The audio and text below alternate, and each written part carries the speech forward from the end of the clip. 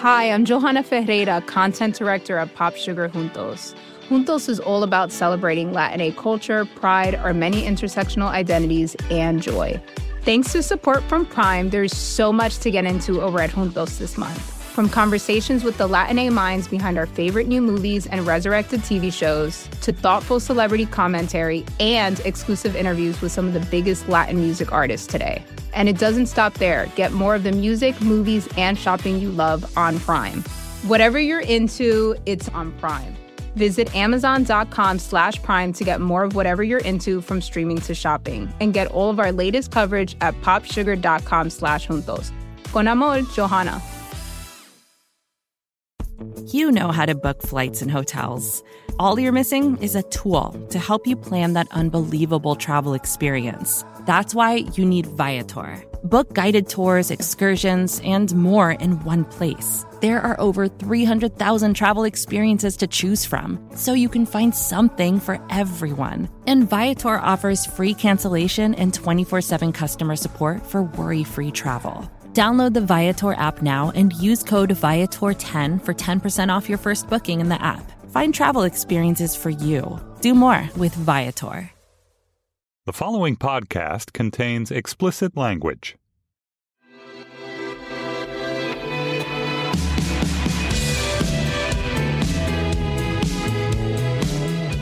Hello and welcome to the Ezra Klein Show. My guest this week is Patrick Collison, CEO of the payments company Stripe. His payment company, which is only 5 years old, but last year served 40% of people who bought something online. So it has become an absolutely integral part of the internet's plumbing, and particularly its payment plumbing.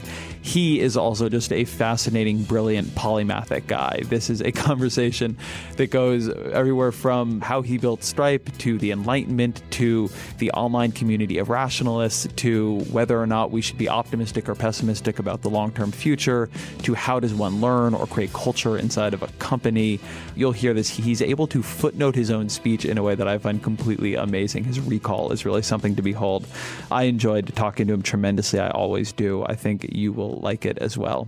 As always, please share the show on Facebook, on Twitter, wherever sharing is done. Please check out my other podcast, The Weeds, where I go deep into policy with Matt Iglesias and Sarah Cliff, and continue to suggest guests and give me feedback at EzraKleinShow@Vox.com. So here is Patrick Collison for a very, very interesting, very unusual, very fun conversation about everything that I could think of. Patrick Collison, thank you for being here. Thank you so much for having me. So where did the idea for Stripe come from? What was the problem you were trying to solve?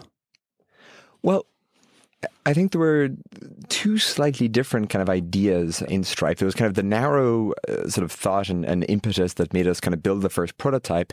And then there was the thing that made us take it seriously and continue to work on it. And so the thing that made us build the prototype was the simple observation that it's really freaking difficult to go and to simply accept credit card payments, to accept money from customers through the internet. And this is such a basic operation, something kind of so fundamental and so kind of conceptually straightforward that one would think that in 2010, this would simply be a solved problem and no kind of significant further innovation would be possible. And that's certainly what we thought. And when we built websites or apps or whatever, and we kind of hunted for something to go and do that, we expected there to be a really straightforward way to accomplish it. And we gradually realized over the course of weeks kind of searching for this solution that it did not in fact exist, and that the opportunity was present to go into, again, simply build a website, a service you go sign up for, enter some basic details about your business, and start charging your customers' credit cards, customers from anywhere in the world through the internet. But that sounds and so that was kind of go ahead. That sounds surprising. I mean, I was buying things on the internet in 2010. Right, I was buying things from Amazon. I had a PayPal account, and so just speaking to me as a layman, you couldn't just plug PayPal in. How are people doing this? I was buying things on eBay. I mean, something was happening there in the payment space. Exactly. So it was because this experience already existed that we assumed, therefore, there had to be a service that made it pretty straightforward. But what turned out, as we learn more about it, to be the case was that these services, these kind of payments accepting services, were being provided by banks, by financial entities.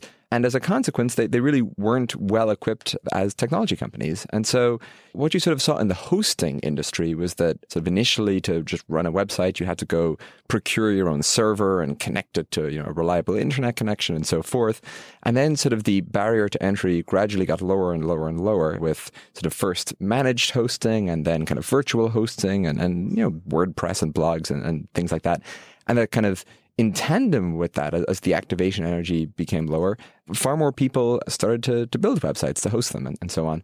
And so, yes, it was absolutely possible. It was technically feasible from, say, the mid-90s to go and to accept credit card payments over the internet. But even as of 2010, it was still extremely difficult to do so. To actually just set up the necessary components was sort of like having to go to a bank and get a mortgage. I mean, there was literal paperwork involved and weeks of delay. And so what we sort of build was kind of the virtualized server, if you want to sort of draw an analogy, as compared to the sort of dedicated physical servers that you had to go buy and kind of procure and set up before. And so it wasn't that we were going from a world in which it was completely impossible to one in which you now could, but rather a world where it took weeks of setup to a world where you could go and do it in 5 minutes. Was the challenge there technical or was it a regulatory challenge? Sort of both, in that I think that the banks weren't able to solve it because they weren't technology companies, and the technology companies were at least hesitant to go and try to solve it because of the perceived, not just regulatory, but just kind of financial complication that you had to go and understand various aspects of banking and the financial system in general and how all these components fit together. And so I think because it sort of lay on the liminal boundary between these two different sectors, and you had to be pretty good at both of them, each side was either unwilling or incapable to go and to properly solve it. And it was at this point just you and your brother, right? That's right. And so we built the first prototype back in January of 2010. And, it was really held together with string and tape and so on. It was kind of a functional prototype that, was technically able to handle a couple of payments, but really was not capable of any kind of meaningful scale or sort of serious operation. But it was enough to give us a sense that this might actually work. It sort of was an instantiated prototype of what we thought was possible. And it was enough to go and to show people and even to show financial institutions and to get them to at least tentatively agree to kind of work with us to support it. But I'll just quickly flag here that to your kind of initial question is what the original impetus was. This aspect of it, this just mechanical impediment to accepting payments was kind of part of it. But there was a second aspect that basically made us, some months later, take it seriously, which was the realization that, kind of back to your point that, online transactions were happening, the realization that, yes, online transactions were happening, but in aggregate, they're such a minuscule fraction still of the overall economy. Back when we were starting Stripe, online spending as a fraction of total consumer spending was still about 2%. 98% was still kind of not just offline, but in some kind of deep sense, not yet internet enabled or connected or something along those lines. And so that even though there was the Amazons and the Zapposes and so forth that happened, that there was some kind of meaningful way in which the economy had not yet transformed itself into the internet-enabled version. And so that we perhaps weren't as late to the party as maybe our initial intuition had made us feel. I really am fascinated by the story of Stripe. And one of the reasons I've always found it fascinating is that I think that when we imagine business narratives, we are pretty comfortable with the idea of something like a Facebook. There weren't social media apps, really. I mean, or there was Friendster, but there wasn't really a social media space. And then all of a sudden there was. And so, of course, you have really big companies emerge out of that. Or we're comfortable with companies that have some kind of massive technological innovation powering them. But it's very strange, I think, to try to imagine a company that can grow as fast as you guys have out of a space where what you were doing was being done before and had big players in it. And just somehow the particular combination of consumer friendliness and technological speed hadn't been put together. So I guess abstracting out from Stripe, what do you think the characteristics were of the market and of markets like that? What do you think the characteristics were of the sort of opportunity that you guys saw? Well, I think that's a very interesting and true observation. And I think actually Stripe is is maybe a little bit less exceptional in that regard than it perhaps appears. And I think this is a sort of underappreciated dynamic in a lot of quite prominently successful companies. And part of your question is, to what degree is Stripe singular here, or to what degree is this the character of sort of many really successful technology companies? And so you've had Stuart from Slack on the show, and there have been umpteen successful group chat applications before Slack. Group chat applications have been around basically not only since the dawn of the web, but in fact even before the dawn of the web. As you point out, there were social networks before Facebook, there were smartphones before the iPhone, there were search engines before Google. And so I think part of the problem is that there's a version of this for the economy overall, but we always want to look at broad, structural, highly abstracted measures of things, the shape of an industry, the diffusion of some technology and so forth. And that necessarily loses information. It's kind of a necessarily low fidelity perspective. And I think for so much of technology, the details really matter and kind of a tremendous bearing on the outcome. And when you ask, why does the iPhone still command such a tremendous degree of pricing power relative to other smartphones, to Android and so forth? There's no single big structural reason. It's all these kind of minutiae and details. And why did Slack grow so quickly despite the thousands of other group chat systems that existed? It was no singular feature. It was the sort of the ensemble and the composition and so on. And so, again, I think your sort of assessment of Stripe is sort of correct in the sense that it was no one particular thing. And people often sort of, I think, look for what's the secret in Stripe that they can replicate, or that's sort of our Samsonite hair. And are uncomfortable with the fact because it doesn't feel rigorous, that it's actually this kind of delicate composition of all these different details in this approach. Again, somehow I think that this can be extended to the overall economy, where we always want to look at the macroeconomic measures and are kind of less comfortable diving deep into specific companies and specific trends. And so, yeah, I think it's a much broader phenomenon. See, that's interesting, because I thought you were going to go and was almost trying to back you into a different answer, which maybe relates to my preference for macroeconomics over microeconomics, which is something you said that I thought was very interesting, was that the correct measure was not were people doing this, but how many were doing it versus how many obviously would be doing it. And I think Slack actually speaks to that pretty clearly. So before I was on Slack at the Washington Post, I was on HipChat. And that was pretty early in this generation of well-integrated enterprise chat software. I mean, as you say, there was a lot of chat software before, but for enterprise use, it was pretty weak, actually. I mean, you had Campfire and things like that. But it was clear that at some point, if you were able to imagine and if you believed that the way workplaces would communicate was digitally and it would be on some kind of enterprise software, not on email, then it was obvious that there was a huge, huge market that was very immature. And I feel like the interesting argument you made a minute ago is that when you guys started, 2% of purchases were happening online, and that was clearly going to grow. So we were clearly in an immature market. And that maybe that is part of why this looks wrong to people, because they're looking at the wrong side of the equation. They're looking at whether or not there is a product, as opposed to they're looking at whether or not the market has actually developed maturity such that it would have this sort of incumbents that would make you think the problem was largely solved. Yeah, and maybe kind of extending that, if you continuing sort of your preference, if you wanted to kind of find a structural generalization of this, there are various perhaps concentric markets in group chat software.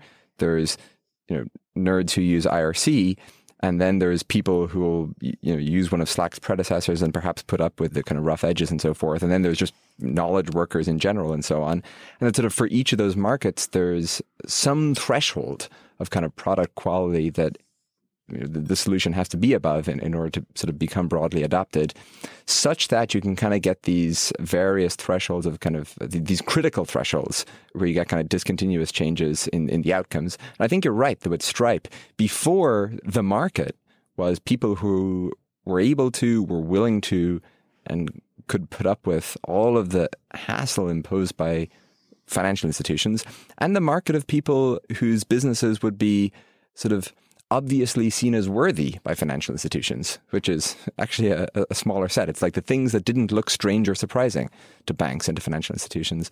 And then by making it far easier to set up and by broadening the set of business models that could be implemented, by supporting mobile applications and crowdfunding and new kinds of marketplaces and so forth, that actually that increase, even though it's still the same kind of thing in some way, actually massively increases the market size in some sense. And so I think perhaps you can connect these concepts together. Something that interests me about this generation of fast-growing technology companies is their ability to enter very highly regulated markets and prosper in them. Uber is, I think, for everybody, the canonical example, in part because of how aggressive Uber has been. Their approach to regulation has often been really to bulldoze through it and then try to build up enough of a user base that they could defend themselves against the eventual efforts to regulate them down. You guys, I don't think, to my knowledge, have not had as confrontational approach, but I am interested to know how, as you scaled up and went into different states and into different countries, you thought about building the regulatory side of your operation, because I see where your technological chops came from. If I'm not wrong, you were at MIT. You and your brother, you fit the stereotype of young whiz kids, but not the stereotype of people who would be really good at building an organization to regulate a pretty difficult regulatory landscape. Well, there's kind of a whole conversation to be had, I think, about the intersection between technology and regulation and what we should conclude from the fact that two of the most successful, well, not just private technology companies, but even sort of private companies in the US started in the last 10 years have had such regulatory challenges, and how I think that implies that there may be far more sort of potential entities in that set, but that didn't have founders and CEOs as kind of bullheaded as Travis and Brian Chesky, and sort of consequently didn't make it. But sort of on the Stripe point in particular, I think there are kind of two reasons as to why sort of you're right. We've had a much more straightforward time. One is that sort of in terms of the product itself, we're building a technology layer on top of largely existing financial infrastructure and sort of making it easier to onboard and easier to sort of connect infrastructure in different countries together and so forth. But that because we're so largely in the realm of technology, it isn't as challengingly regulated. But then secondly, and I think this is actually probably the bigger reason, the structural consequence of Stripe is that more new businesses are started and those businesses grow larger, faster, and so forth.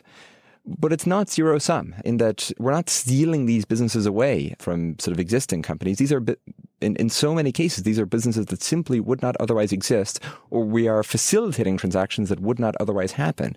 Whereas I think with both Uber and Airbnb, while of course, and you see this quite clearly in the data, that they are net positive in that there are sort of vacations and stays that happen that wouldn't otherwise happen. There are rides that take place that would not have taken place in taxis.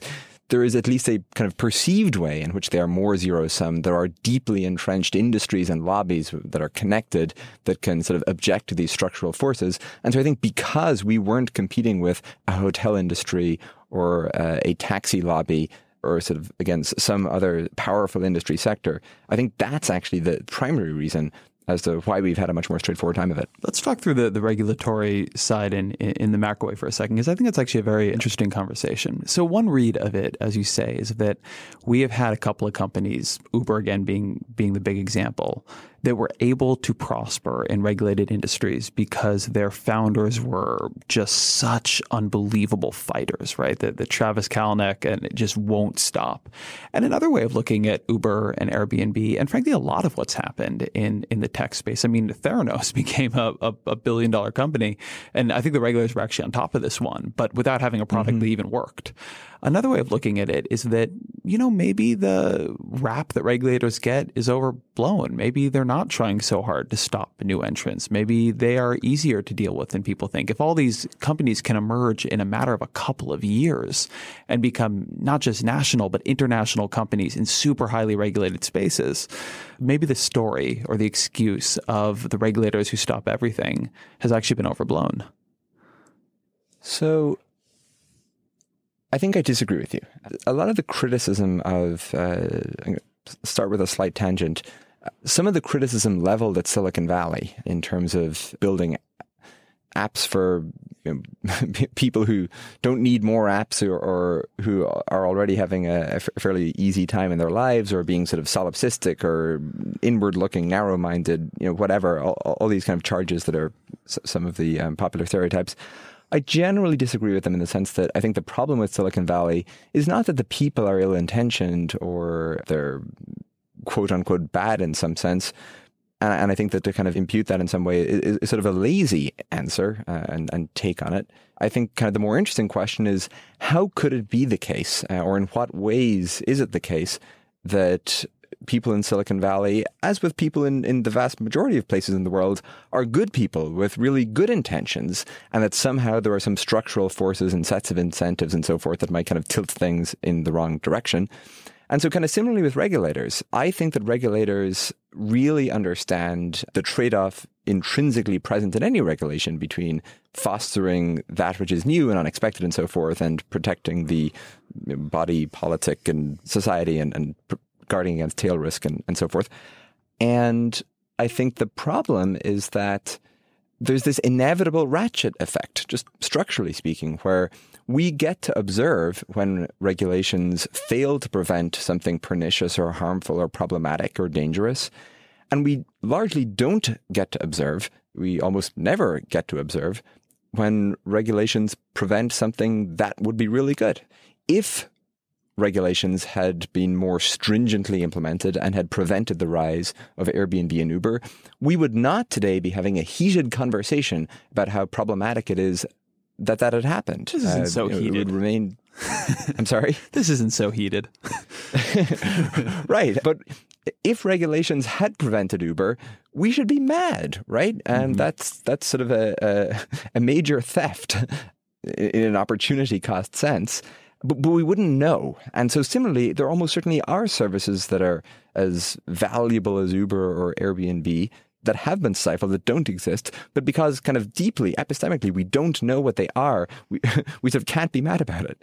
And so I think this is the challenge with regulations and with regulators. And it's not at all that I think that they're short-sighted or don't care about this or something. I think it's intrinsic in the nature of regulation. And as a society, I think we've generally tended towards trying to engineer lower variance, and that does successfully curtail the tails on the left and all the downsides, but there are tails on the right too. One of the things I'm fascinated by in the regulatory space, and maybe this is a question that you have an answer to, but I think it's one that I need to go find an answer to, is that I am sympathetic to the idea that there is a buildup and accumulation of regulation. I think the economist Michael Mandel has described it as sort of enough stones in a river becoming a dam that over time has become problematic, and problematic in the way you suggest. Not so much that people are being stopped from doing things, but we don't know what is not happening because people aren't trying.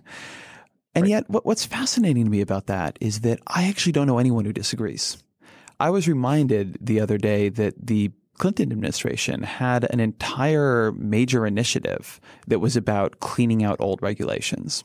They were succeeded by the Bush administration, which basically didn't believe in regulations. And they've been succeeded by the Obama administration, which, as its initial regulatory czar, Cass Sunstein, was again a guy who was very, very, very interested, as is Obama, in cleaning out old regulations. And yet nobody ever seems to believe that, despite having Democratic administrations that take as one of the ways in which they imagine themselves to be new Democrats or market-friendly Democrats, is that they are skeptical of the accumulation of regulations. And despite having Republican administrations, which are much more fundamentally skeptical of regulation, nobody ever seems to feel that the cleaning gets done. And now maybe there's a political economy here where it is just impossible for reasons I do not understand to unwind old regulations, or maybe we are overestimating the extent of the buildup, but something here is tracking very strangely. I very much agree with you. And again, I think Sunstein is a good example. I think Sunstein is great. And he wrote this really nice paper recently about sort of a take on his time in government, with the observation that sort of people are well-intentioned. They really want to do the right thing, and they're very thoughtful about generally the approaches that are taken and the decisions that are made and so on. And so I think he's kind of a good example of how the problem is not, in some sense, the regulators. To the extent that there's a problem, it's more structural. And absolutely, nobody will disagree with this in the abstract. And yet we confront the phenomenon that, on the one hand, we are deeply dissatisfied about sort of the state of consumer banking, and the CFPB sort of is bounded only by their own bandwidth in terms of the cases they can take on behalf of consumers and so on. And yet, on the other hand, 3 new banking charters have been issued since 2010. We have largely outlawed the creation of new banks. It is increasingly somewhere between prohibitive and impossible to attempt to do something to solve this problem. And so, again, what is that problem that you just referred to? I'm fascinated by the fact that we don't charter new banks, but I'm curious, when you say this problem, what was the problem? The problem, broadly speaking, again, is I think the regulatory impediments to doing new things. But I guess maybe the meta problem is, why are we collectively incapable of going and doing something about that and fixing it? And I think this actually in some ways ties back to kind of our prior conversation about sort of what was it that was different about Stripe and Slack and Google and Facebook and so forth that sort of enabled their rise, and this notion that the details really matter. And I think it's so easy for there to be such perniciously unintended consequences of regulations. It's so difficult to diagnose what's going to be prevented by this and what kind of interactions there'll be between particular laws and so forth. And I think maybe where I disagree with Sunstein is I think he's more optimistic than I am that we can cost regulations, that we can anticipate what the adverse effects are likely to be. To give an example here from sort of our own domain, generally speaking, Stripe does not do much which is quote unquote innovative from a regulatory standpoint, in that we're facilitating electronic payments. Electronic payments have been facilitated for a very long time, and that's kind of generally a well-trodden path. However, something new we are doing is working with so many platforms and marketplaces and sort of new services that are looking to coordinate these networks of buyers and sellers, or riders and drivers and so forth, thousands of them at this point. And in practice, one of the primary challenges in doing this ends up being, how do you verify the identity of these marketplace participants at scale? How do you verify identities in multiple countries and so forth? And really the regulatory regime and apparatus here, this was never contemplated, right? These regulations were all crafted back when identity verification meant utility statements presented in person at a bank. And so we're here trying to figure out, what's the digital version of this? How do we discharge all of our legal obligations in every market, but sort of what does it mean in this new domain that, again, just had not been contemplated when the laws were kind of first conceived? And so when you think about, this is such an arcane detail. It's like, how do identity documents work for the purposes of KYC and MTL and, or rather AML, excuse me, sort of regulations? What do these all mean in this new kind of industry and business model? This is such an arcane detail. I think it's kind of unreasonable to expect that any regulator could possibly anticipate this sort of downstream consequence. And this is obviously in just kind of one very narrow area. And so I think there's kind of a question of whether this is an exception, where there's this significant adverse unintended consequence, or whether this is actually kind of the broad character where, as people conceive of new things to do, that they will sort of so very frequently encounter some stipulation or barrier or something that one might not even realize a priori would be implicated. And I think it's more that. Here's a hypothesis I would make. If I were going to try to test the claim that regulation is preventing the emergence of a lot of really great companies. Different countries, different advanced countries have very different regulatory structures. There are things some of them allow, things others don't. And so I would expect to see there would be more companies that we would envy in other countries, that we would knowingly envy, than there are. And there are some, and I can think of some. I mean, it was a long time actually after Spotify started, and this wasn't, I think, a regulatory problem, but before they were able to cut the deals given America's licensing laws and the American record companies to actually come to America. And I remember reading about this sort of magic music streaming service happening in Sweden or wherever it was that it began. But are there examples of companies that exist in Europe or exist in Japan or exist in Canada that you look and you think, if that was allowed here, it would be $1 billion business, but it just isn't?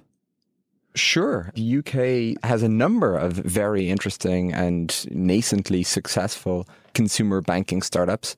And I'm quite confident that one or more of them is going to be substantially successful.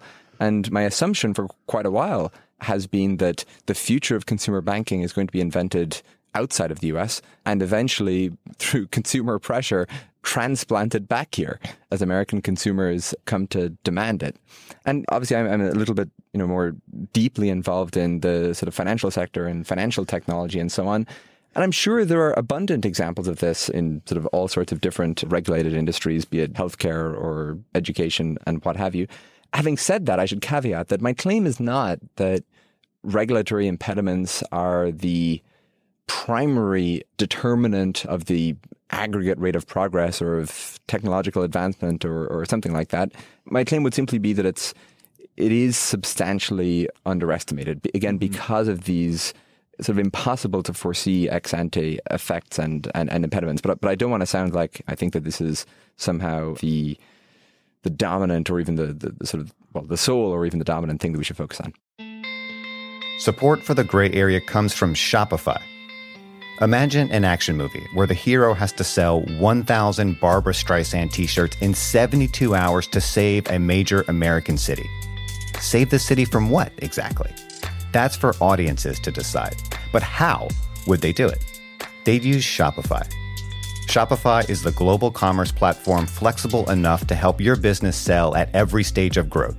Whether you're the main character in a tentpole action movie or the real-life CEO of a multinational company. No matter what you're making, Shopify can help you sell it. From their all-in-one e-commerce platform to their in-person point-of-sale system, Shopify offers the flexibility to support your operation. They also offer something called Shopify Magic, an AI-powered helper created to help you stress less and sell more. Try it for yourself. You can sign up for a $1 per month trial period at shopify.com/Vox. You can go to shopify.com/Vox now to grow your business, no matter what stage you're in. Shopify.com/Vox. Hey, this is Scott Galloway, author, professor, entrepreneur, and most importantly, host of the Prop G podcast. We got a special series running on right now called The Future of Work, where I answer all your questions on, surprise, the future of work. Questions including, what are we missing when we work remotely? Or how do we handle work-life balance when a major opportunity comes knocking? From the provocative to the technical, we're offering insights you won't want to miss. So tune in to The Future of Work, a Prop G Pod special sponsored by Canva. You can find it on the Prop G Pod wherever you get your podcasts.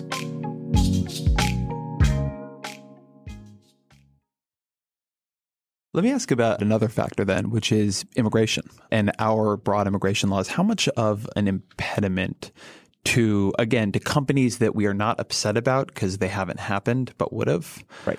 The grammar here just got very garbled, but how much of an impediment do you think our immigration laws are? If we were able to let in substantially larger numbers of skilled or unskilled immigrants and we were able to make those decisions much more smoothly, do you think that would have a big macro effect on the companies that can get formed? I mean, the data certainly suggests so, right? In that on the order of, there's kind of various analyses of this, on the order of 40% of successful companies in Silicon Valley have at least one immigrant founder. And that's certainly kind of 40% matches. 40% is from at least one particular analysis that I saw, but I've seen numbers that are even higher. That I've certainly seen the claim of it being as high as 50%. And it kind of depends rather on your definition of an immigrant and first, second generation and so forth. But this finding is robustly observed not only in Silicon Valley. It's not just that the kind of technology or Silicon Valley is exceptional. There's this nice paper this year, I think, from Sari Kerr and William Kerr, showing that based on census data, 40% of all new firms in the US have at least one immigrant founder, despite immigrants themselves being about 15% of the workforce. That certainly seems suggestive. And, that there's other data along these lines that, there's obviously the potential displacement effect and sort of the skating rink and so on, where perhaps if we see more skilled immigration, that will tend to reduce or, somehow exert downward pressure on the wages of existing residents and inhabitants. And perhaps all these immigrant entrepreneurs are just substituting for would-be native entrepreneurs. And that's, of course, not what I think that's not what our intuition actually is. And it's also not what the data suggests, in that, again, there was this kind of nice analysis from Card and DiNardo that skilled immigration to a particular area tends to not only sort of have positive spillover economic effects in that area, but it tends to increase the wages of the existing residents with that skill in that area. That there's this kind of positive feedback effect. The really broad version of this is the sort of $1 trillion bill on the sidewalk case. This is the kind of Michael Clemens argument that you just take 5% of the world's population in sort of poorer countries and enable those people to migrate to, more affluent places, and that just that, even if they only catch up in wages halfway, that just that results in sort of several $1 trillion a year of sort of aggregate global GDP gain. A 2-3% increase in aggregate global GDP is actually it's very difficult to conceive of any other intervention that sort of in isolation itself could be so effective. And so I guess both in sort of the broad version along the sort of Michael Clemens lines and the narrower kind of technology or sort of Silicon Valley oriented version, it seems highly doubtful that we're on the kind of optimal point of the immigration curve. So that's true economically. I'm curious, we've been living through an election that has been a primal scream of America's discomfort with the rising foreign-born population. And I think the number there is that we've gone from roughly 4% foreign-born, I think in 1970, if I'm remembering this correctly, to about 15 to 20% now. And has that changed your intuition or your prior at all about what is actually the optimal amount of immigration? I can imagine that the equilibrium that is ideal from an economic standpoint might be much further along than the one we can politically sustain. Right. The short answer is that it has. And I think it's a very kind of subtle question in the sense that on the one hand, as you say, this election is something of a primal scream. On the other hand, the belief in the value of diversity in the US and a diverse society has in fact been increasing over time and continues to increase. And so I think kind of a simple read of this as sort of a general reversion or to some kind of nativism is at least not uniformly or completely true. I think it's a sort of a very environment dependent question, and the optimal level of immigration almost certainly depends on broader economic conditions. And the simple read would be that if the economy is growing faster, that people are more willing, because of the sort of positive sum feel, to absorb more immigrants and immigration. And sort of the converse in the prevailing environment of at least sort of stagnant median incomes, which presumably is kind of what matters at the electoral level. But I presume there are more things too. I presume it depends on how successful we are as a society at having these arrivals themselves become productive members, and sort of lots of really kind of subtle cultural aspects. And there's a good piece recently from Dow that at the New York Times, kind of 10 theses on immigration. And there's an observation in your conversation with Tyler Cohen recently about sort of how we lack a language for that which is between unbridled acceptance of any amount of immigration and pure racism. And we don't quite have a way of talking about things in between. I think that's quite true. And there are complicated dynamics at play there. It's something that I am starting to question, which I used to take for granted, was that the fight was really about unskilled immigration. If you rewind the clock to something like 2013, the conventional wisdom in Washington was that everybody agreed. And in Washington, everybody did agree, more or less, on something like H-1B visas.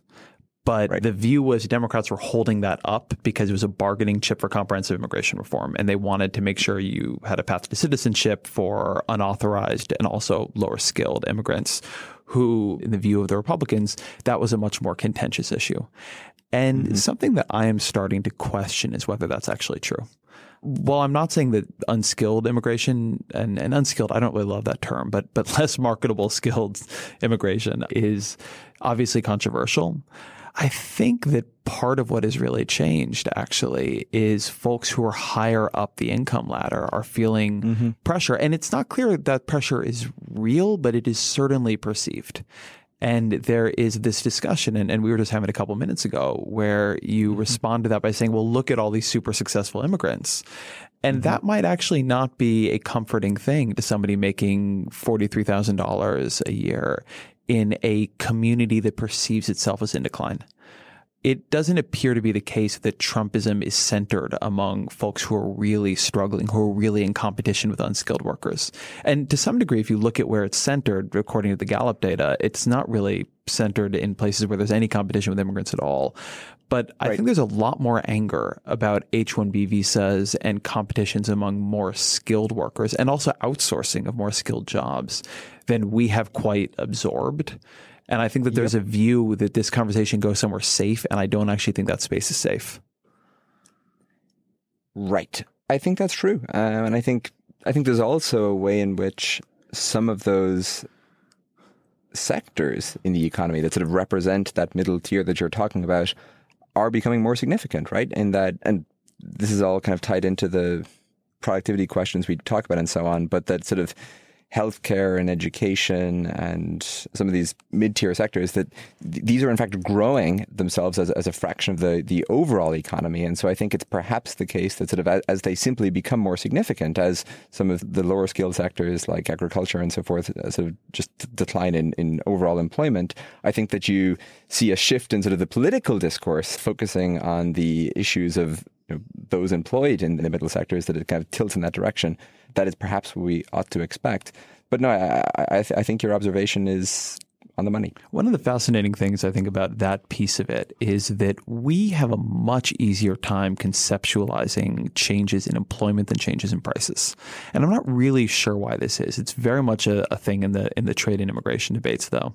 When I frankly just look at what expenditures are really going up and are going to go up dangerously in the next, let's say, 30 years, I look at home health care.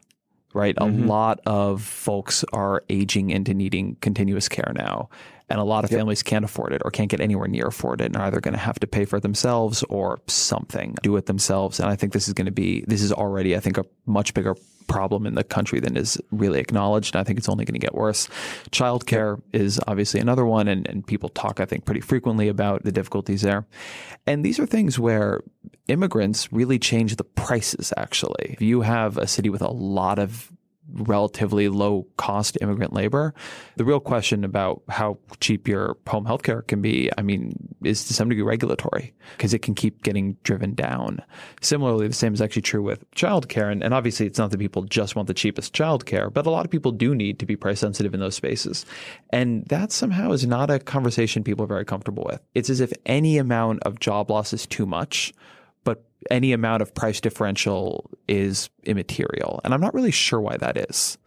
Possibly you have a thesis on it that I don't. Well, I think I certainly don't claim to have an answer, but I think this comes back to the importance of taking the kind of somewhat disaggregated view of some of these changes that are taking place, right? Because we talk about median incomes and what's happening in wages and productivity and so forth.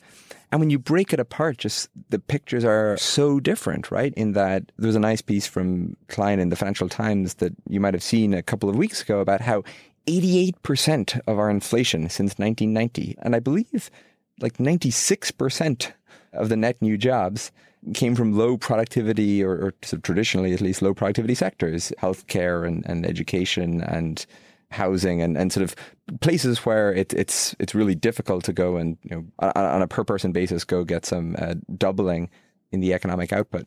And so sort of returning to our earlier theme, on an economics level, we have some discomfort with talking about what's going on in education relative to healthcare and home care, as you point out, relative to manufacturing and so forth. There's always the temptation to take the overall view, and that perhaps that's becoming somehow less useful.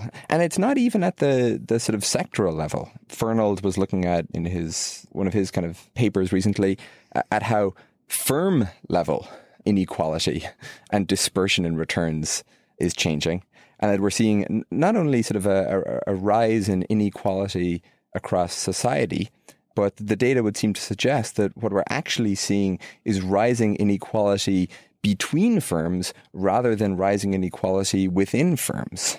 And he sort of comes at this from the perspective of rents, and perhaps society, this indicates that some of these firms are now capable of sort of better extracting outsized rents and so on. Or perhaps companies are getting better. Some companies are getting better at taking advantage of technology, or there's something cultural about them, or who knows what that enables them to make this progress and see this increasing divergence in outcomes. I don't have an answer to your observation, but my sense is that we have to drill deeper on what it is exactly that's going on a per sector basis. So to make a meta point about that, I think you have footnoted about 15 different papers, columns, op-eds. And what's amazing about it is that these are things in my world. And I think I probably know this literature less well than you do. And during, I guess, your off hours, you're running $1 billion payments firm. So something I've heard said about you quite a bit within Silicon Valley is that you're genuinely, even in a world full of learners, that you are a pretty extraordinary learner. So I'm curious about your process for that, or your philosophy about that. How do you think about getting up to speed in the areas where you are not? The obvious answer is to read as much as possible, and perhaps the footnotes just speak to the impoverished state of my social life. But maybe the sort of slight additional color is, I think recommendation graphs are incredibly valuable. And certainly I would not have come across 1/10 of the stuff that's been sort of influential for me if there were not people who were basically so generous in sharing some of their own thought stream. Blogs, and especially blogs that link promiscuously and sort of have many outpointers, are massively valuable. The Marginal Revolutions and the Slate Star Codexes and so forth of the world. And honestly, I think this is where Twitter is so remarkable and so deeply without substitute today. Where else can you go and sort of decide some topic or some person or some area is kind of interesting and go and kind of stick an ongoing probe in their head so that you get sort of a real-time feed of what it is that they're thinking about and learning about and reading and so on. And then you kind of get this iterative process where they in turn, each one of those individuals leads to more people and to more pointers. There's a very deep way in which I'd be a much dumber person, or certainly a much more uninformed person, not just without the internet, that's kind of too coarse, but without these pointer graphs. And I really value that. So you mentioned Slate Star Codex and Marginal Revolution as blogs, both of which I completely agree and recommend as well. What are the Twitter accounts you find most useful? Like if you're going to create a list of, for yourself, right, of 10, what would they be? Man, I should probably have come prepared with an answer to that. It doesn't need to be 10, just whatever comes to mind. Right. I really like Tyler, Noah Smith, P. Marca, obviously. That's Mark Andreessen. Very sad that is right, Mark Andreessen, that is no more. Julia Galef and her podcast, Rationally Speaking, tends to get a whole host of really interesting thinkers. Danny Roderick, the economist, tends to very frequently come up with all sorts of great stuff. Stuart Brand, very consistently. Sean Carroll. Scott Aronson, the physicist at MIT, he doesn't tweet, sadly, but his blog is another one that I couldn't not mention. There are some of those that most immediately jump to mind. What do you think unites the kinds of thinkers you gravitate towards there? Because something that's interesting to me right now is there is an emergent, I don't really know what to call it. It's not an ideology. It's almost a culture. But I would, and I think it emerges out of, I don't fully love this word, but sort of the rationality community, the less wrong community that unites people like Slate Star Codex, Scott over there, and Scott Alexander and Scott Aronson and Julia. And obviously Tyler is close with Robin Hanson, who to some degree is an inspiration for that community. And I'm fascinated by that community's emergence online. And how would you describe what that is? Because I don't think it's something that, unless you've gotten pretty deep into reading this stuff, it doesn't tag itself as a single thing. So I don't think people are sort of tracing its boundaries in the way that the alt-right is currently being traced, or liberalism is easy to trace. But there's something happening there. It's united by sort of effective altruism arguments and concerns about motivated cognition and other things. Right. And as somebody who follows this stuff closely, I'm fascinated by what it is, but I've not been able to pin it down in a way that feels satisfying to me. Yeah. So I think that's a really interesting question. And I think you're absolutely right that it sort of deserves its own designation. It's kind of separate from, but often connected with the EA less wrong rationalist community, but quite distinct. And certainly on the economic side, which for some reason seems to influence it quite a lot, those folks tend to be quite distinctly separate. It's interesting to think about, what they have in common. I mean, the things that jump to mind are, I think everyone there takes an almost subversive pleasure in discovering that they were wrong, or instead of trying to epistemically calibrate. I mean, Stuart Brand, The Whole Earth Discipline, his book back some years ago is sort of a new take on many of his own beliefs and things that he sort of previously believed to be true and now has either kind of a diametric view on or at least sort of some substantial evolution. And Scott over at Slate Star sort of caveats each post at the outset with his own, in his words, epistemic status. And so I think there's something sort of deeply, genuinely truth-seeking about those folks that's quite rare. I don't think there's anything remotely self-aggrandizing about them, but they do tend to pursue important and, in some sense, grandiose things. Like they actually engage with and poke at and grapple a little bit with questions that are very important. Julia will host a podcast on some deep aspect of medical regulation, which, of course, is of enormous long-term importance. Or Brian Kaplan, who I guess also deserves to be on this list, or Hansen will sort of engage in all sorts of, on the one hand, arcane, but again, significant future topics. And, perhaps as I think about it, something else that they share in common is none of them are in positions that I think significantly impede that which they can say. They're allowed to express unorthodox or sort of controversial opinions. They sort of have enough stature to be credible, but not so much that it's kind of censorious. And I guess sort of an adjacent question to this is, why aren't there more such people kind of like them? And I think there's sort of a negative flip side to Twitter and the internet and the decreasing friction in information flow and so on, that Coda Hale calls the fan-in problem. It's sort of like these new solar plants where, you have this big array farm of mirrors all concentrating solar energy on sort of a single receiver. The internet version of this phenomenon where you make a misstep or say something overly controversial and sort of suddenly the wrath of thousands or tens of thousands descends upon you. And so anyway, I think these people somehow have the shared characteristic that they can explore some of the edges here in the way that those in perhaps positions of more ostensible power find more difficult. And Mark Andreessen obviously came to I think he struggled a bit with this. Although I think he came at it from actually an interestingly different perspective. I agree with a lot of what you said. Although what I do find interesting about it and what I find useful about it is, and the place I disagree with you, is that I think it is more of a herd than you give it credit for. I think it has developed its own signaling, its own conversational set, its own approach to things, and its own kind of internal cheering. And what I like about following this world is that compared to the liberal conservative arguments which structure the literal place I live in, what I find so refreshing about a lot of these writers and a lot of other folks, the GMU crowd and people like that, is it what is important to them is very different. Politics tends to take for granted that the correct zone of argument is over things like marginal tax rates is a very, very big one year after year, and the long-term health of Medicare and Social Security in terms of its financial status. And, there's a lot that we do in Washington and it is important stuff. I'm not arguing that it isn't. But I find that this community has developed a set of obsessions and assumptions that are pretty consistent across authors in it.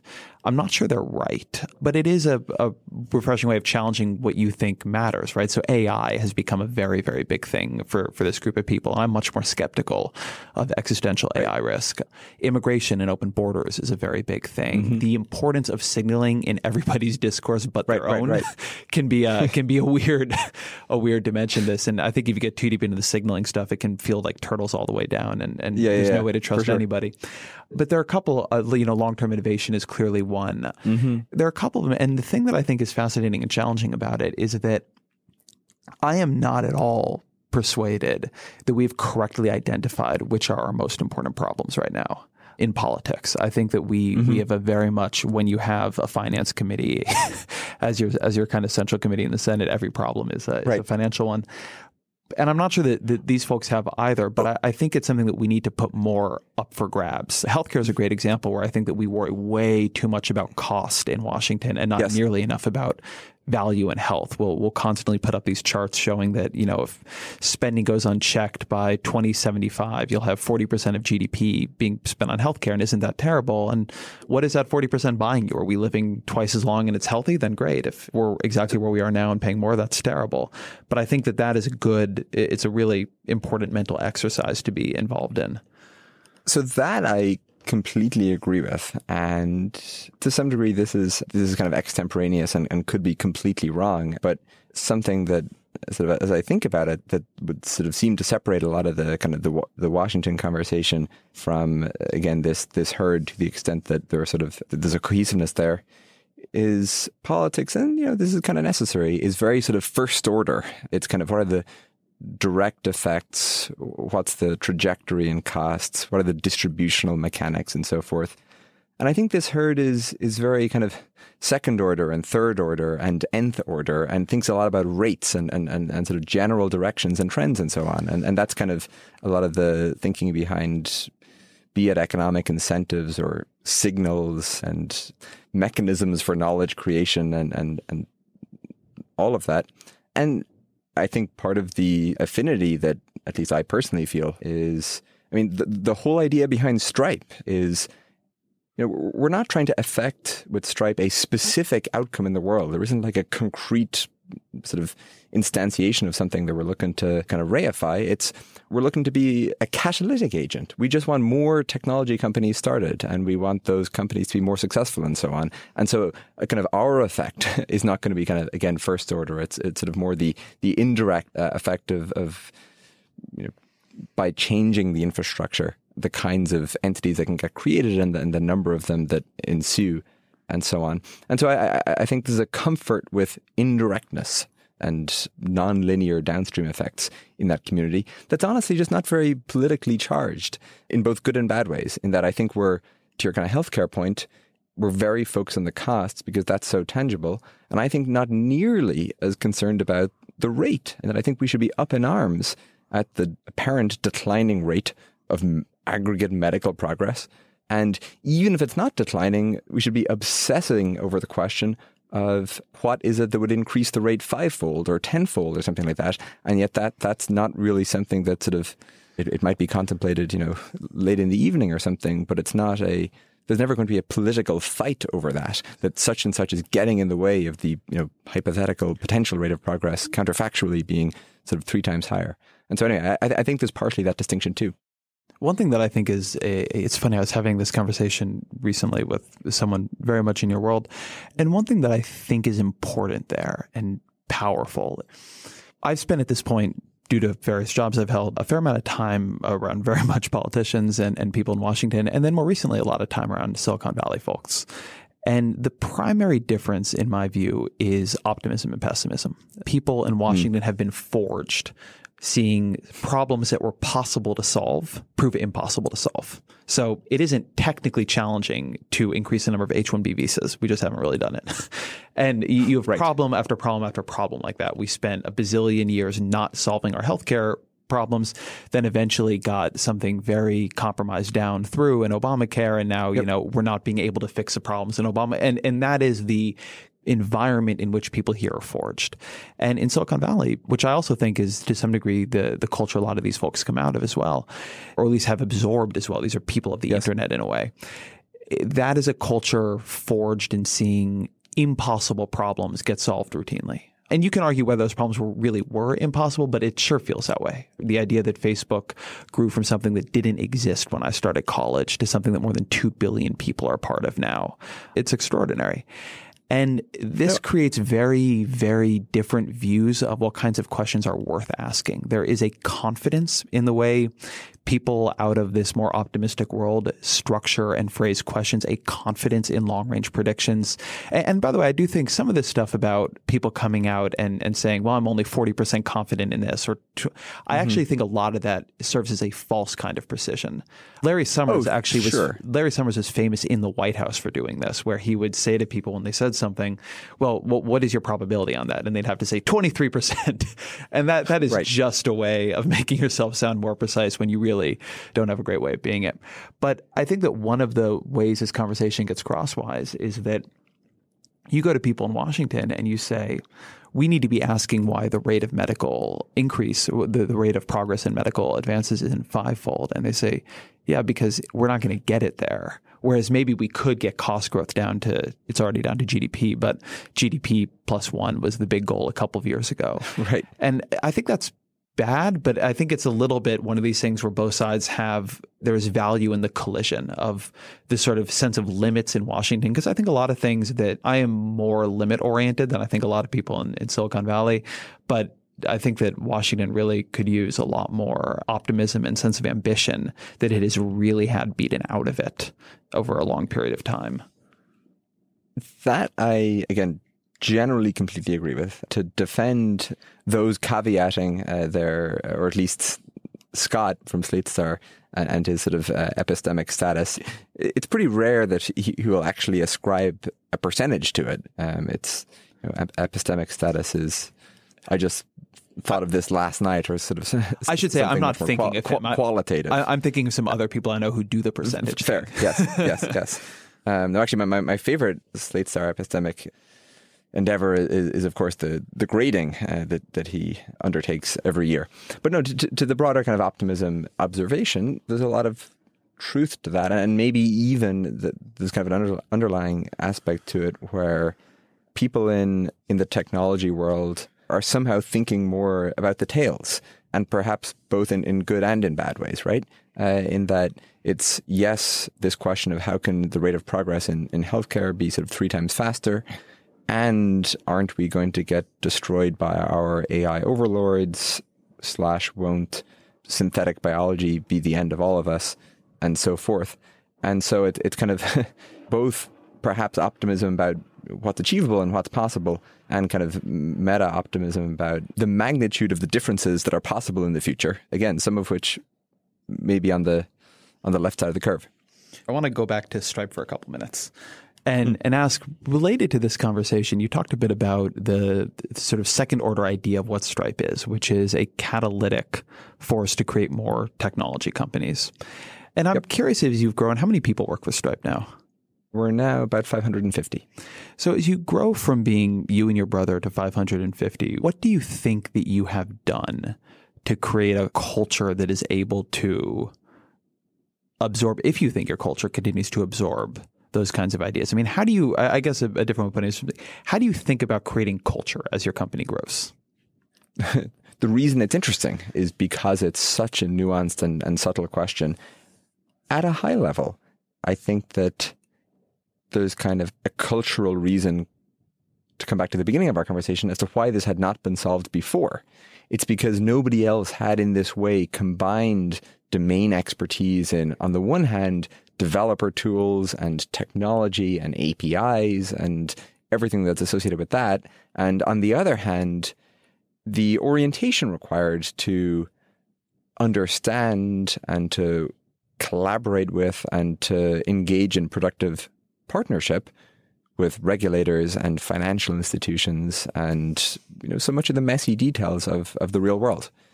As a culture, we really try to span both sides of that. And I think there's very frequently an arrogance and sort of a misplaced swagger in Silicon Valley where, because of technology's ability to kind of fairly rapidly solve certain problems, that people kind of overextend that and are overly dismissive towards existing received wisdom or kind of already extant knowledge. And I think you yourself have a sort of conservatism, not with a big C, but a little c, that, I actually feel quite an affinity towards, and that I think is in some way also present in Stripe, where we're not trying to disrupt everything and overthrow the system and supplant that which has preceded us. We're trying to figure out a way to work within the grain of it and to go and to make the sort of fruits of that which has already been created accessible in a new way and sort of repurposable in a new way and so forth. And I think that as the scale grows, Stripe now powers hundreds of thousands of businesses. In the last year, 40% of Americans who purchased online purchased from a Stripe business. As that scale grows and as we come to work with more of these companies and to better understand that which is holding them back and what the kind of commonalities are and so forth, the returns to that culture are actually sort of increasing in the sense that while obviously we started out with this kind of foundational component of the movement of money and the payment and the relationship with the customer and so on, we were able to observe that sort of there was this kind of more nascent barrier or kind of earlier in the funnel barrier to many of the kinds of companies we wanted to work with in terms of just the basic act of getting off the ground and establishing the entity initially, such that at the beginning of the year, we put together this product called Atlas, which helps entrepreneurs anywhere in the world to go and to establish a Delaware corporation, just like any of the major technology companies in the US, to obtain a US bank account, to get US tax and legal advice. And that was quite a significant milestone, I think, for the company, both because I think that's a significant product in that it's long-term going to be a very big deal that we enable, again, entrepreneurs anywhere in the world to sort of establish a new company on an equal footing with those in the US, but more broadly because it shows that the value of having built this culture where we were able to figure out how to work with banks, how to work with regulators, and how to build good products and technology to offer this new kind of thing that simply did not exist before. That's in some way the core of it. How do you think about that culture reproducing itself? It's been my observation of just running Vox.com that every time the organization doubles in size, after we came in and we were originally 15 people, then we were 30, then we were 60, we're now about 80 and going up. And every time the organization doubles in size, it changes really dramatically. You've brought in a lot of new people. You're absorbing a lot of the cultures they came from. You are having less information that is able to flow horizontally. People know a little bit less. Some of the original people, maybe have left at that point. And so one of the things that to some degree, I'm asking you very self-interested questions right now because these are things I'm thinking about.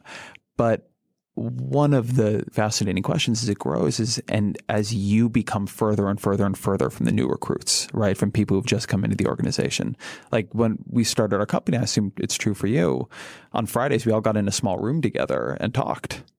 And right. that room has to be a lot bigger now. Right. And the conversation, any individual part of it is of value to fewer people. And so how do you think about, as you both recruit and try to bring people in, how do you think about making sure they understand the company the way you do and the way that people who, you felt built its first iterations do?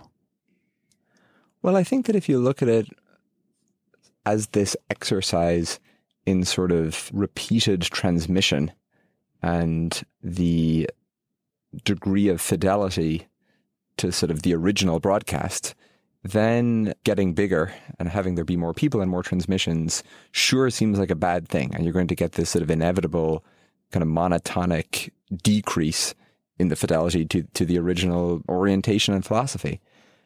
But I don't think that's actually the right model. I see it more as this kind of collective exercise in trying to figure out what the right orientation for Stripe in fact is. And we embarked from some point in culture space, but as time progresses and as the organization gets larger, yes, there are more people who sort of have to be in alignment, but we also have more data about what works and how it is that Stripe can be effective. And we have more people in absolute number who've seen things that have worked well and who themselves have kind of some understanding of what it is that kind of the platonic Stripe is that we started some distance from and that we're sort of trying to kind of generally hew towards. And so in some ways, certainly Stripe now has a better understanding than we had in the past of what it is that Stripe should be.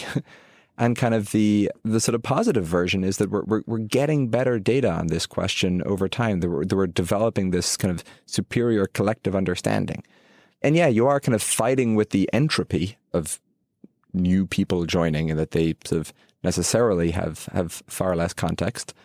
Although even there, I think we're getting much better at assisting people with sort of self-selection, where when I'm talking to people now who may be interested in joining Stripe, I think I can do a pretty good job of telling them why they may want to join Stripe and the kinds of people who tend to really enjoy and sort of be fulfilled with and kind of impactful in their time here, and why they may not want to, and the things which, if you're seeking some particular set of experiences, why Stripe may not be a good fit. And so I think that the view of struggling against this sort of ever-growing tide in this kind of structurally unwinnable effort is not quite right. And I think there were sort of proofs by existence of this, in that I think there were cultures. I'm trying to think of an organization other than Apple, because I think Apple is kind of the reductio ad absurdum of many different things. But let's just go at that for a second, where I think it's quite possible that sort of, in fact, almost certainly the case, that Apple is more Apple now than they were 20 years ago, or even just post Steve Jobs' return. Broadly speaking, I'm more optimistic on this question than maybe some people are. It's funny. I like the way you put that last point. We talk a lot internally about how do we become more like ourselves. And right. I think it's like a fascinating question for companies, because to some degree, I think you start out with less of an idea of who you are than you often think. You have intuitions and you have predictions, but some of those prove to be wrong, and who you are is sort of chiseled away by failure and by success. Absolutely. And it's funny, I was going to use the metaphor of chiseling away because it certainly feels like that. And sometimes you have sort of an intuition that this is the right direction and it proves to be correct, but it's kind of only in hindsight that you can quite see why and sort of properly project forwards.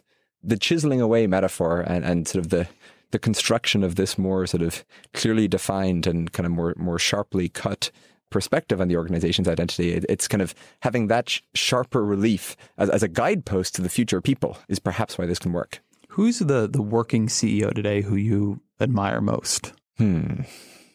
With Stripe, we really try to, and kind of necessity, we think a lot about the long term, in that because we're building infrastructure, it takes years for the consequences of what we build to kind of become fully realized and to sort of, for the indirect and the second order effects to play out.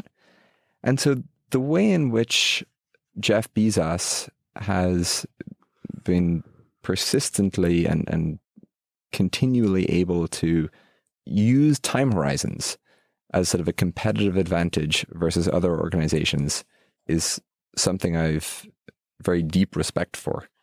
And it sounds like such an easy thing, right? No, not to me. I'm very impatient.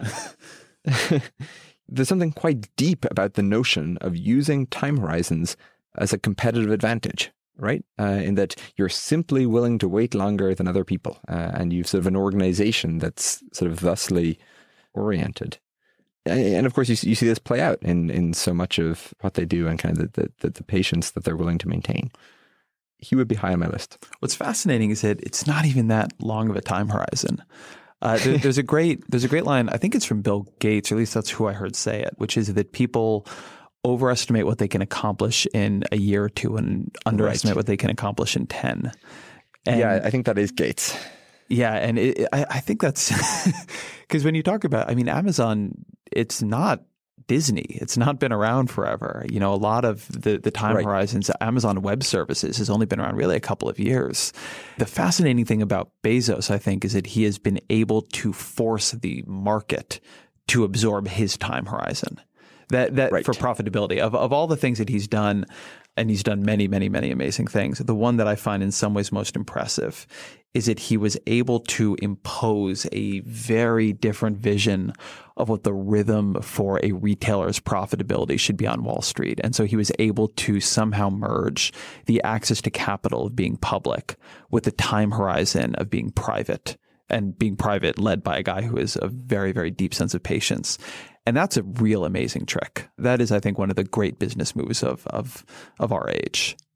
I agree. I think people forget that this wasn't always easy, and that Amazon at sort of various points early in its life as a public company, the market didn't immediately comply with this plan and with this desire to take the longer view of things. But to his great credit, he found a way to make it work, and I guess in some sense developed that trust with the market. And as he would lightly put it, I think, earned the right shareholders. And I think kind of people underestimate how important it is, and just how significant, I guess, it is, who exactly it is that holds your stock. People sort of tend to view it as this sort of amorphous, faceless aggregate thing. And actually, just now that I think about it a little bit more, another person who I'd sort of have to mention, just because I think he's so unusual, without precedent to such a degree, is Jim Simons from Renaissance, in that he's Renaissance Capital published in, exactly. In that this enormously successful hedge fund with who knows how much under management. I think it's now 25 billion or something like that. He himself is a multi-billionaire many times over. Was also a professor of mathematics, is published in quantum field theory, employs a sort of long roster of scientists, and as far as I know, is still relatively active in academic work. And I don't know of very many folks who have been able to both be at and even stay at the leading edge in some fairly arcane fields, and achieve such truly remarkable outsized success in business. Let me ask you a question that is related to this one, which is a view I hold is that we journalistically and culturally overrate technology companies and financial companies, that one after the other, they have. And so we're right at the intersection. We are right at the intersection of being overrated. Yeah, right. One after the that's a good point. One after the other, they have been sort of the cultural darlings, right? That if an op-ed page is going to go have somebody who is not an economist talk about the economy, 10 years ago they were going to somebody from Goldman Sachs. Now they're going to a venture capitalist like Mark Andreessen. What is a company that does not exist in those two fields? Because I think it's easy to talk about the Apples and the Facebooks and the Amazons. Right. Those are the stories we really know. Right. What is a company that is maybe a bit older, that exists in a more traditional field, that you look at and think has achieved something really remarkable as a company? Because of the selection bias, an awful lot of the leaders in various industries over the last century or so have been fascinatingly well-run organizations, be that in entertainment or, I think there's a whole lot that's deeply interesting about Walmart and sort of how they structured themselves and the sort of the nature of their culture. Or, General Motors. Now, of course, maybe here in the world of technology, we've become taken with the Teslas of the world and so forth.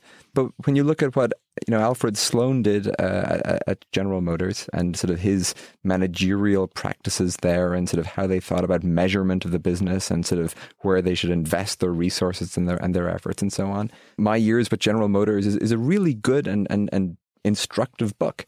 And so I actually think that it's not that there were a few kind of rough gems in the antecedents to the finance and the technology companies, or sort of, particular isolated cases we can learn from.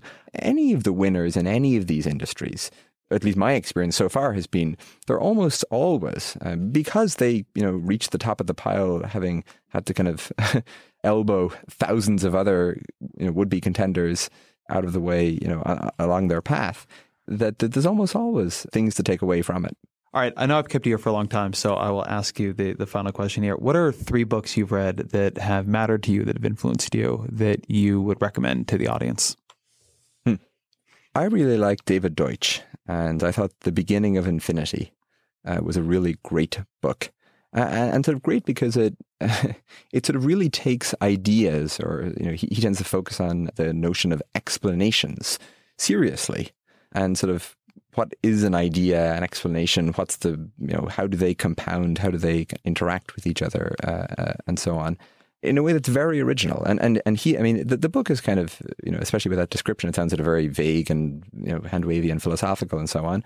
But, he himself is an extraordinarily creative physicist and did some important seminal work in quantum computing, including inventing one of the kind of foundational original algorithms in the field, sort of showing that quantum computing kind of could exist in some sense, or was superior to classical computing. That's a book that really kind of influenced my own thinking. Another one is The Dream Machine by Mitchell Waldrop, which is kind of nominally a biography of J.C.R. Licklider, who was kind of the guy behind so much of the early work in both computing and the internet, and sort of the creation of both.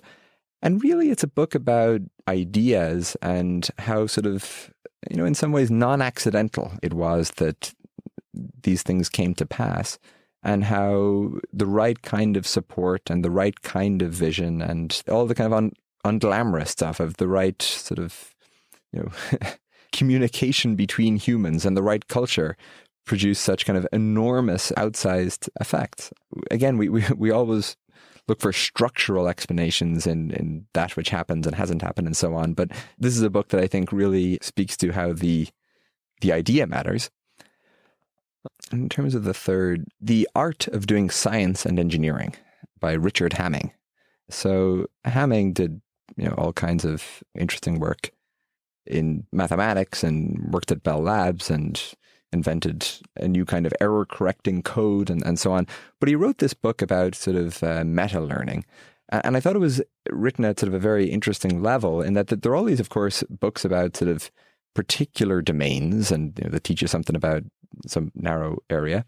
And there are all these, very open-ended books about how to live your life or how to learn or something like that. But they always feel kind of a bit too general.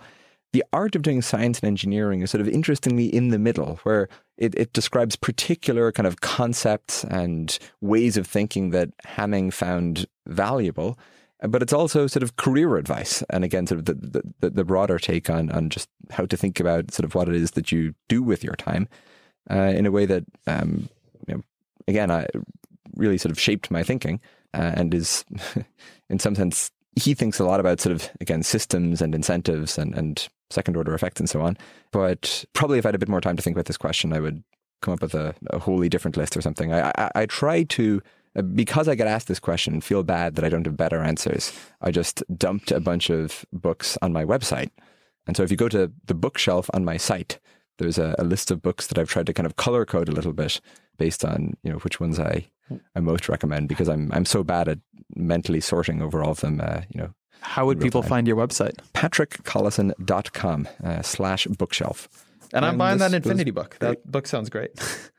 Yeah, I'm never sure if others enjoy it as much as I did. Maybe it's one of those books that I read it at the right moment or on the right vacation or something, such that it sort of really influenced me, and you'll pick it up and you'll read it and kind of soon after discard it. But there's,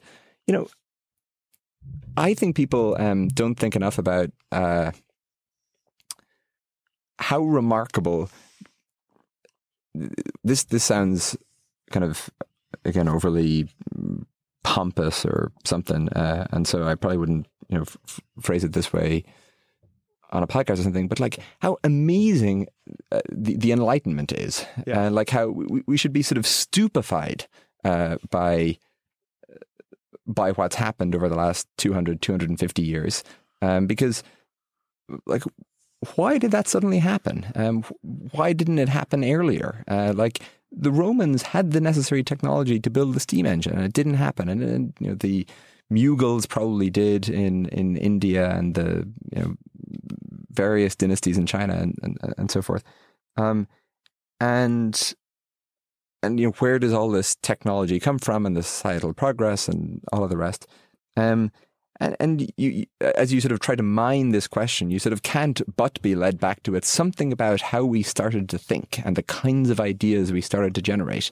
And And once you get to that point, it sort of feels like you've sort of reached the end, and there isn't a whole lot that one can say about how we generate ideas and how we think and so on. It feels too vague and abstract.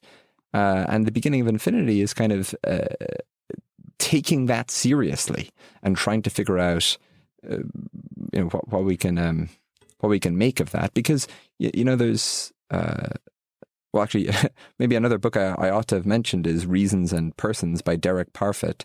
No, you're not allowed to recommend that to people. It's too hard. It's too much of a humble brag. Well, right. That's also probably true. But no, I think there's something very deep in that, just in the basic notion of, maybe you don't need to read it, just think about the idea that future people matter more than you think, and that your discount rate on time is probably higher than it should be. And imagine if the Enlightenment hadn't happened, and we were sort of still, I don't know, nursing our oil lamps here in the year 2016. And why didn't that happen? I don't know. I feel like we're kind of inured to that question and just sort of somehow take it for granted. Whereas, I don't know, it feels like if you had to reduce all of humanity and civilization to sort of a single important question, it feels like, it could potentially be that one of why did that happen, and what determines the rate, and why isn't it higher, and all of those kind of adjacent ones. Well, one of the things that I have a view on this, which is a little bit weird, which is one way in which we've underestimated the importance of the Enlightenment, is that we have sort of, and this is not a word, biologized it. We have come to believe that our brains are naturally truth-seeking machines, when I think that a lot of research about cognitive biases and the way people think show that we're actually very well built for just making other people in our group happy.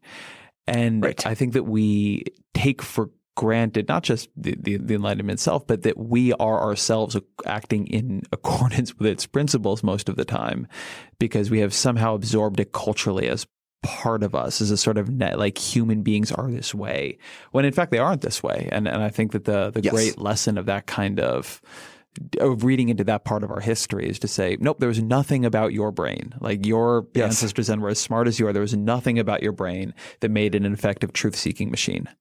There was a disconnected moment in history that gave you tools, but you can lose those tools, or you can not use them, or forget them, or misuse them. And I think that's something that is hard to keep an eye on. So that Deutsch would be absolutely alongside you in agreeing upon. There's actually again, this sounds kind of I don't mean to sound. Now that you've called Reasons and Persons, a humble brag, now I'm self-conscious about recommending anything. But there's a legitimately fun paper on exactly that, about how the human brain, we think it's adapted to reason, and it just isn't. It's actually adapted to winning arguments. Yeah. And this Dan Kahan's work? It's a Spurbay, I think. I think it's Spurbay is the guy's name. Let me just quickly see if I can. Yeah, we're well adapted to winning arguments and to signaling group identity and belonging.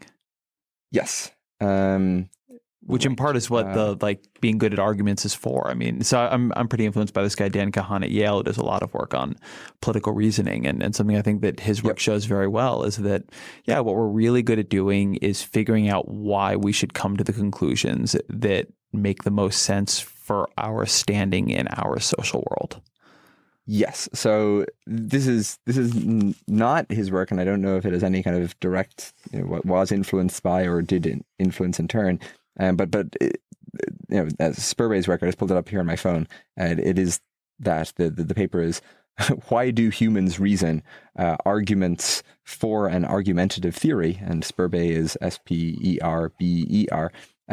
But he would basically agree with that. That it's we want to convince others of things that are expedient for us, which is sort of, directionally similar to, but quite importantly different from that which is right. Yes. There's a great, John Haidt in his book has a great line where he says, we like to imagine that, I forget exactly what it is. I think we like to imagine that the brain is a scientist, but it's actually a press secretary. and the point of a press secretary is it makes good argument. A press secretary can make a good argument, but never says, you're right, I was wrong about that. Yeah. and so maybe coming back to the herd point with the sort of crypto rationalists, that they're unusual scientists in a world of press secretaries. Yeah, that might be, at least some of the time, I think that might be right. And then sometimes I think they're press secretaries too. And I think this is one of the hard things about this kind of work. It's that I think that the more you dig into it, the more it seems to suggest that smart people have more of this in them, not less. That some of our ideas that, if you're just smart enough and you have a rational style of argument, you'll really be exempted. But actually it means that to some degree you have more horsepower and raw material to do this to yourself with. And that's not to take anything away from folks who are trying very hard to work on this in themselves. And I think the crypto rationalists, like a lot of other people, are working very hard to find truth. But although ironically, I think that the folks in the rationalism penumbra, like I don't think that, certainly Tyler or Noah Smith or Stuart Brand or even, to some degree, Julia are rationalists in the kind of capital R sense. I think they're kind of connected to, but not quite part of the community. And ironically, I often find them more rational than those who sort of proudly affix the pin to their lapel. That's a good place to end. Patrick Collison, thank you very much. I am grateful. It was a lot of fun talking to you. Thanks for having me.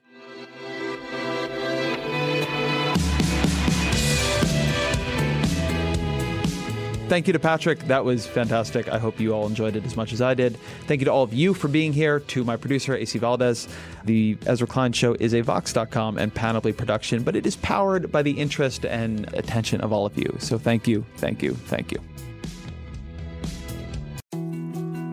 More to-dos, less time, and an infinite number of tools to keep track of. Sometimes doing business has never felt harder, but you don't need a miracle to hit your goals. You can just use HubSpot, because their all-in-one customer platform can make growing your business infinitely easier. Imagine this: high-quality leads, fast closing deals, wildly happy customers, and more benchmark-breaking quarters. It's not a miracle, it's HubSpot.